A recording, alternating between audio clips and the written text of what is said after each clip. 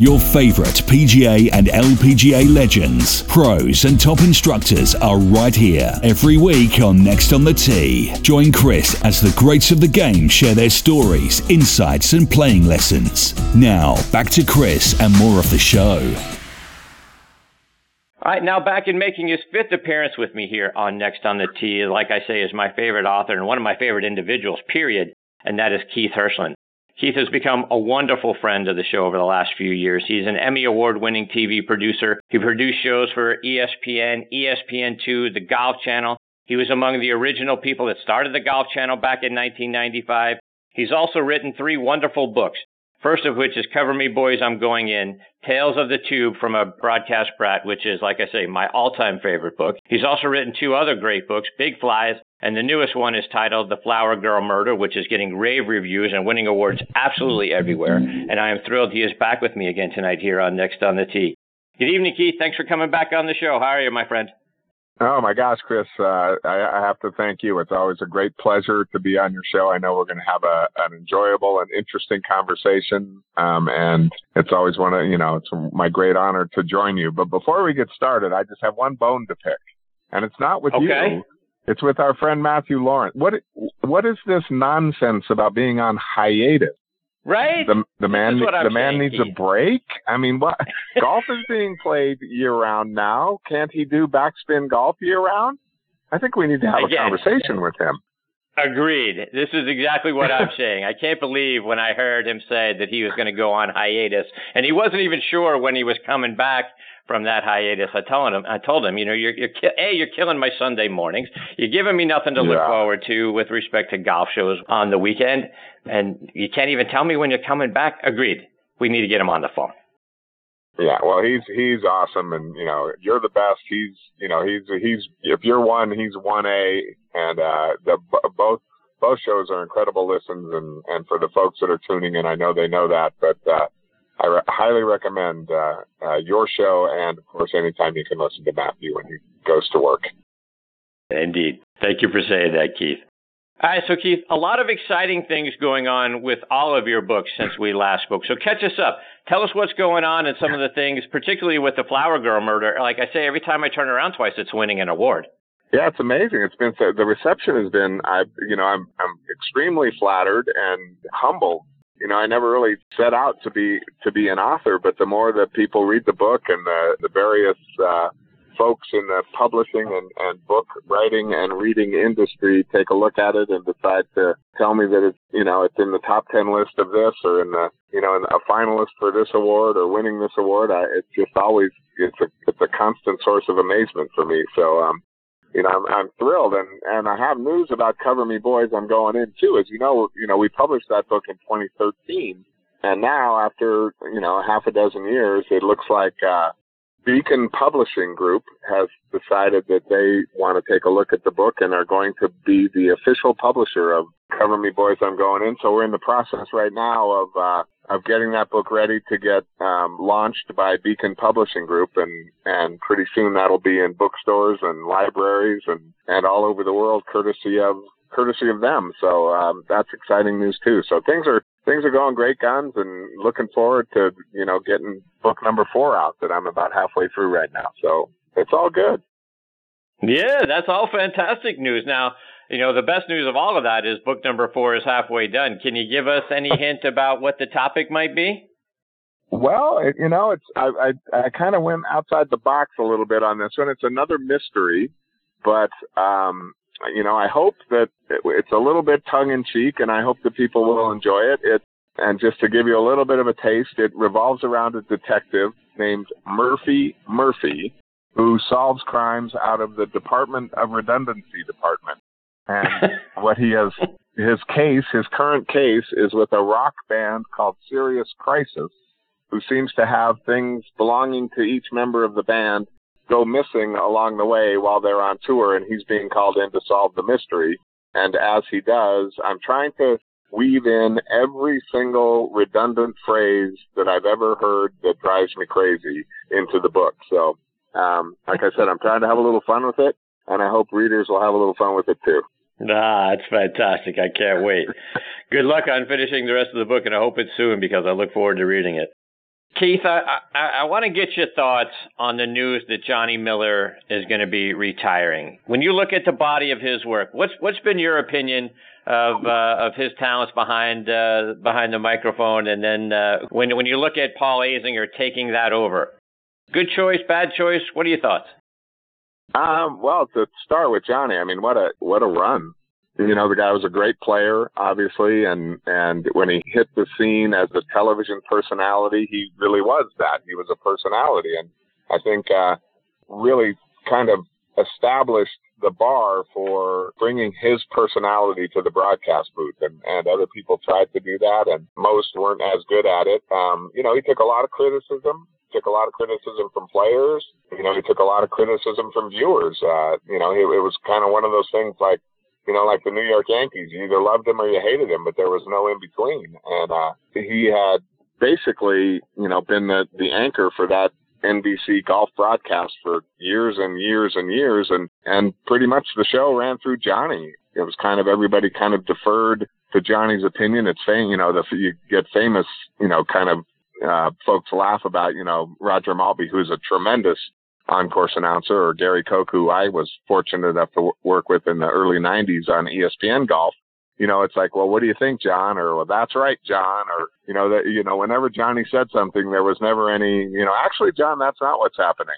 It was always, that's right, Johnny, or, you know, which was kind of, you know, it turned into kind of a funny thing. But Johnny, you know, I mean, 99 times out of 100, what he said was pretty spot on. So, you know, he was a little rough around the edges, but that made that NBC golf show entertaining and fun to watch. And, you know, I think Zinger brings some of those same qualities to the broadcast booth. He's incredibly intelligent, knows the game, clearly has the resume, is a great guy, and, you know, is a little bit rough around the edges, which I think golf fans like, and I think golf viewers like.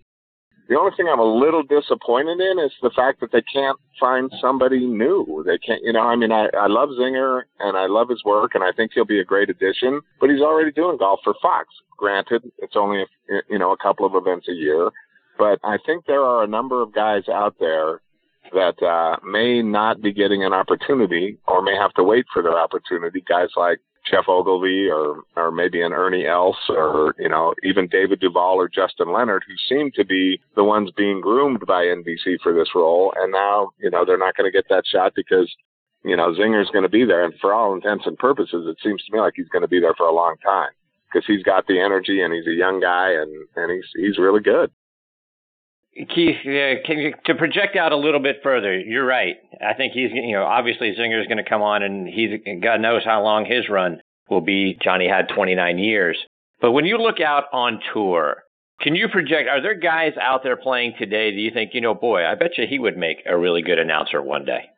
Man, that's a tough one, Chris. And that was one of the things that we struggled with all the time at Golf Channel because, you know, in addition to us being, you know, the small fish in the pond, you know, with maybe not quite as much money and certainly not anywhere near as much visibility, you know, we would spend every year, I remember a group of us, the production folks and the folks on what we call the green carpet, the management, and we'd basically pour through PGA Tour, Buy.com, Nike Tour, LPGA Tour media guides looking for, you know, that player that was, you know, kind of on the cusp of maybe not quite being so successful anymore, but looking for something to do, especially in the men's game. When we were doing it, it was like this transitional period between early 40s at the time and then, you know, 50 for the Champions Tour, the Senior Tour. And be going through these, you know, it's like how many wins do they have to have and what do they have to have and are they good looking enough and, you know, can they, you know, speak English? And so when you look now, you know, the problem now as well is that guys don't stop playing in that mid-40s range. Guys are still really competitive in that mid-40s range as they turn 50 and, you know, look to go and play on the PGA Tour Champions. So we struggled with that. And, you know, I remember, you know, a funny story was we were televising I think it was the Buy.com tour at the time. I think with Nike, then Hogan, Nike, then Buy.com. And Kurt Byram was playing. still playing full-time on that tour and still going to Q School every year and trying to get his way back onto the PGA Tour. And I, during a Pro-Am one day, walked up to him out of the blue and asked him point blank, I said, Kurt, have you ever thought about doing TV? And I swear to you, Chris, he looked at me like I had just insulted his mother. Wow. He gave me this look like, you think I'm done playing? You think I'm not good enough to play and I have to go and do television work? And he said, I'm not done playing yet. And I went back, a little bit later and I found him again and I apologized. And I said, Kurt, I meant no disrespect. I just, you're a good looking guy. You've got, PGA Tour wins on your resume. You've won a number of times out here on this tour. And I just thought, as I'm looking toward the future, who's going to be around and who's going to be that person that thinks they might want to do TV. So we laughed a little bit about it. And then 2 weeks later, he sought me out and he said, you know what? I've been talking to Cindy about it, his wife. And if you're serious, I'd like to give it a try. And, the rest is history. I mean, he's one of the best guys, I think, one of the best guys they've got on the Golf Channel. So to answer your question, to look forward, it's always a tough call. And it's always one of those things where you wonder if a guy is really committed to doing the work of doing TV and is really committed to, once he's not playing, does he really want to travel 15, 20, 22 weeks a year and be around golf but not playing? It's a tough call. It's a really hard one. What about Mickelson? That's the guy that comes to my mind. Yeah. Yeah, a lot of people say that. And, I'm not sure. I don't know Phil. I don't know Phil very well personally. I don't know that, seems to me like Phil's got a lot of other things going on and may not be interested in how much work it takes to actually be really good at the TV gig. And I say that because I remember when Golf Channel first had Nick Faldo in the booth, and Nick didn't do very much preparation. Nick didn't do very much work. Nick wasn't a very hard worker when it came to his TV obligations in the very beginning. Now that's completely different. He has embraced the role and realized how much work it takes and has, gone all in, as they say. I'm not sure. I don't know Phil. I think Phil would be good. I think Phil would have a lot to say. I'm just not sure if Phil would be interested in doing anything more than the big events.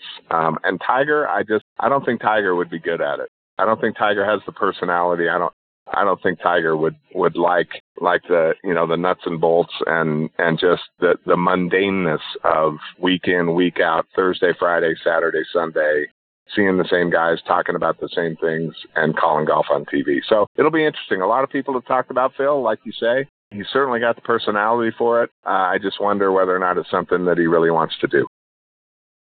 Keith, as you know, I've had Ben Wright on the show several times, and I think he's a guy who paid a very steep price for one insensitive remark about 30 years ago. And in a world where, so many athletes get second, third, 10 chances, he's a guy who never even got a second one. But I love the way that he called golf tournaments. And to me, he didn't just state the obvious. He painted a scene for all of us. I was curious to get your recollections of his work. Yeah, he was amazing. To the very end, and I agree with you, we were kind of in that, the Golf Channel was in the early stages of being an entity, and those things happened. And I think, he got a raw deal. He was a great broadcaster. He was a great storyteller. The words just, whether it was the combination of the accent, the knowledge of the game, the passion for the game, it all blended into this, this whimsical, this musical kind of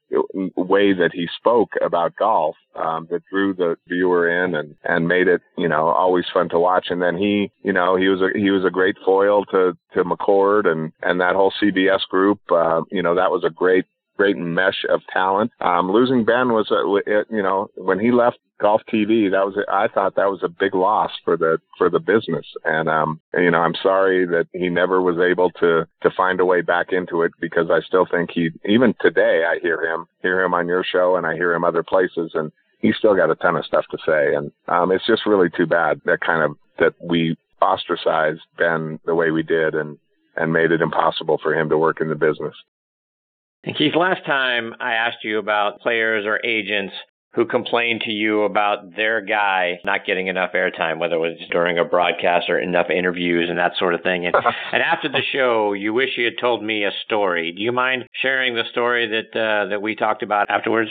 Yeah, no, I don't mind at all. It was so funny. You know, it was. I loved it when I think back on those those early Golf Channel days. As we've talked about before, it really was the wild, wild west, and it was that it was a place where, there were kind of unlimited opportunities for people. And I think back now, and just a couple of names that have become household names, not only in golf broadcasting but in sports broadcasting. Kelly Tillman and Scott Van Pelt both started in the library at the Golf Channel. I mean, they were the guys that, you walked back there if you needed footage of the 1962 PGA Championship, you'd go back to the videotape library and you'd put in a request and hand it to Scott Van Pelt and say, go find me this footage, please. And a lot of people, I'm sure, didn't say please. But when we were doing tournaments, obviously, and one of the major complaints that we got that came in through the switchboard was, you didn't show my son, nephew, brother, sister. My dad played in this tournament today, and he never got 1 minute of airtime. You're supposed to be the Golf Channel. How can you not show golf? And so the COO at the time was a gentleman named Gary Stevenson, who has gone on to do a number of great things in sports television and television in general. But he had the idea that we should do a half-hour show at the end of Sunday night and call it the Leaderboard Report, be a scroll of every single leaderboard from every single tournament around the country set to music. So Scott Van Pelt, the gentleman in the library at the time, was pestering our vice president of production and our senior vice president of production and Gary Stevenson and Joe Gibbs almost on a daily basis that he wanted to be on TV. He wanted to be on air. So Gary finally, to shut Scott up, said, fine, you're going to host this show called Leaderboard Report. And here's your job. You are going to come on the air and say, hello, everybody. I'm Scott Van Pelt, and this is Leaderboard Report. And then we're going to start the music, and we're going to scroll scores for a half an hour. He said, at the end of that half hour, you're going to come on the air, and you're going to say, thanks for watching Leaderboard Report. I'm Scott Van Pelt. And that's it.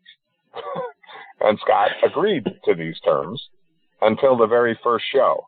So on the first show, they were scrolling the scores from a PGA Tour event, and as the scores went by, Corey Pavin's name came up, and one of the rounds that Corey Pavin shot during the course of that tournament was a 79, and Scott Van Pelt, off the cuff, said, wow, Corey, 79 on Friday. I guess you were sleeping in the garage that night.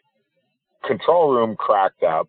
Everybody started laughing. Scott started laughing, and then so he took that and ran with it and started making comments and figured that was going to be the first and last time he ever did the show. So he walked into, apparently the next day, Gary told me the story. He walked into Gary's office expecting to be fired, and Gary said, that was the funniest thing I've ever heard in my life. Keep doing what you're doing. And Scott Van Pelt was a TV star. That's creating opportunity for yourself. Going out on a limb, but certainly right. Creating an opportunity for yourself. Good for him. So that was fun. I mean, those were, we had a lot of stories like that. It was a great time. Those early years of Golf Channel were some of the best years of my professional life, and the people that I was able to work with and the team that put that thing on the air. And it was a labor of love. And, it was so great to see that channel succeed for Joe Gibbs' sake and the rest of a lot of talented people that put their heart and soul and blood, sweat, and tears into that effort. It was amazing. Keith, one more before we let you go. And I'd read an article on womensgolf.com where you talked about, of the 4 golf tours here in the U.S., right? The PGA Tour, the Champions Tour, the Web.com Tour, and the LPGA Tour. That the Web.com and the LPGA are the hardest to produce for live TV. Why is that? Because it boils down to resources.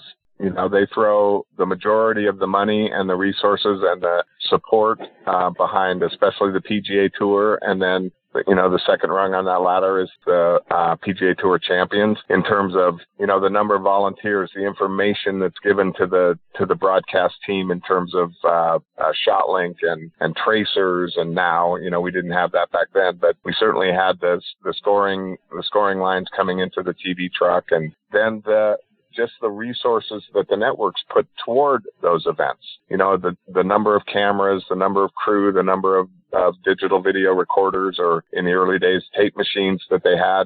We were televising Nike Tour events and Buy.com Tour events at the time with a third the number of cameras and crew and half the support staff in terms of what the tour put out, and trying to still do 3 hours of television and make it seem like you were able to get as many golf shots and as many holes covered as you possibly could. So I think it really boiled down, my justification for saying that was because of the resources provided. And then also, when you have especially the Nationwide Tour, the Web.com Tour now, you're not dealing with household names. It was easy to do a PGA Tour event because every time you looked up into a monitor, you saw a face or a swing or a walk you recognized. Every time you looked up into a PGA Tour Champions monitor, it was the same thing. Guys were, you'd followed your entire lives, so you knew what they looked like. You knew how they walked. You knew how they waggled the club. That's who it was. You didn't have to ask somebody who this is. Those early days of the Nike Tour on the Golf Channel, we had no idea who 90% of these people were. So, we were going along, and we had, you had to get help, and that's how Jerry Foltz became a broadcaster for me, because he started out coming in the truck. He looked at the 60 TV monitors in the TV truck and told me who the guys were. And so, he was a godsend. And without that kind of, because then if you don't know who it is, Chris, you end up staying on the guys that you know. So all of a sudden, a television broadcast where you could show 20 or 30 or 40 players, you end up showing 10 or 12 or 15 because they're familiar to you, and those are the ones you know. So those are the ones you keep going back and back to, and you stay with them even if they're walking around a shot and not ready to hit a shot because you're too nervous or too scared to go somewhere else because you have no idea who the player is. And the announcers are nothing without the producer telling them this is what hole you're going to and what player you're going to show. So I think that's the reason I said that.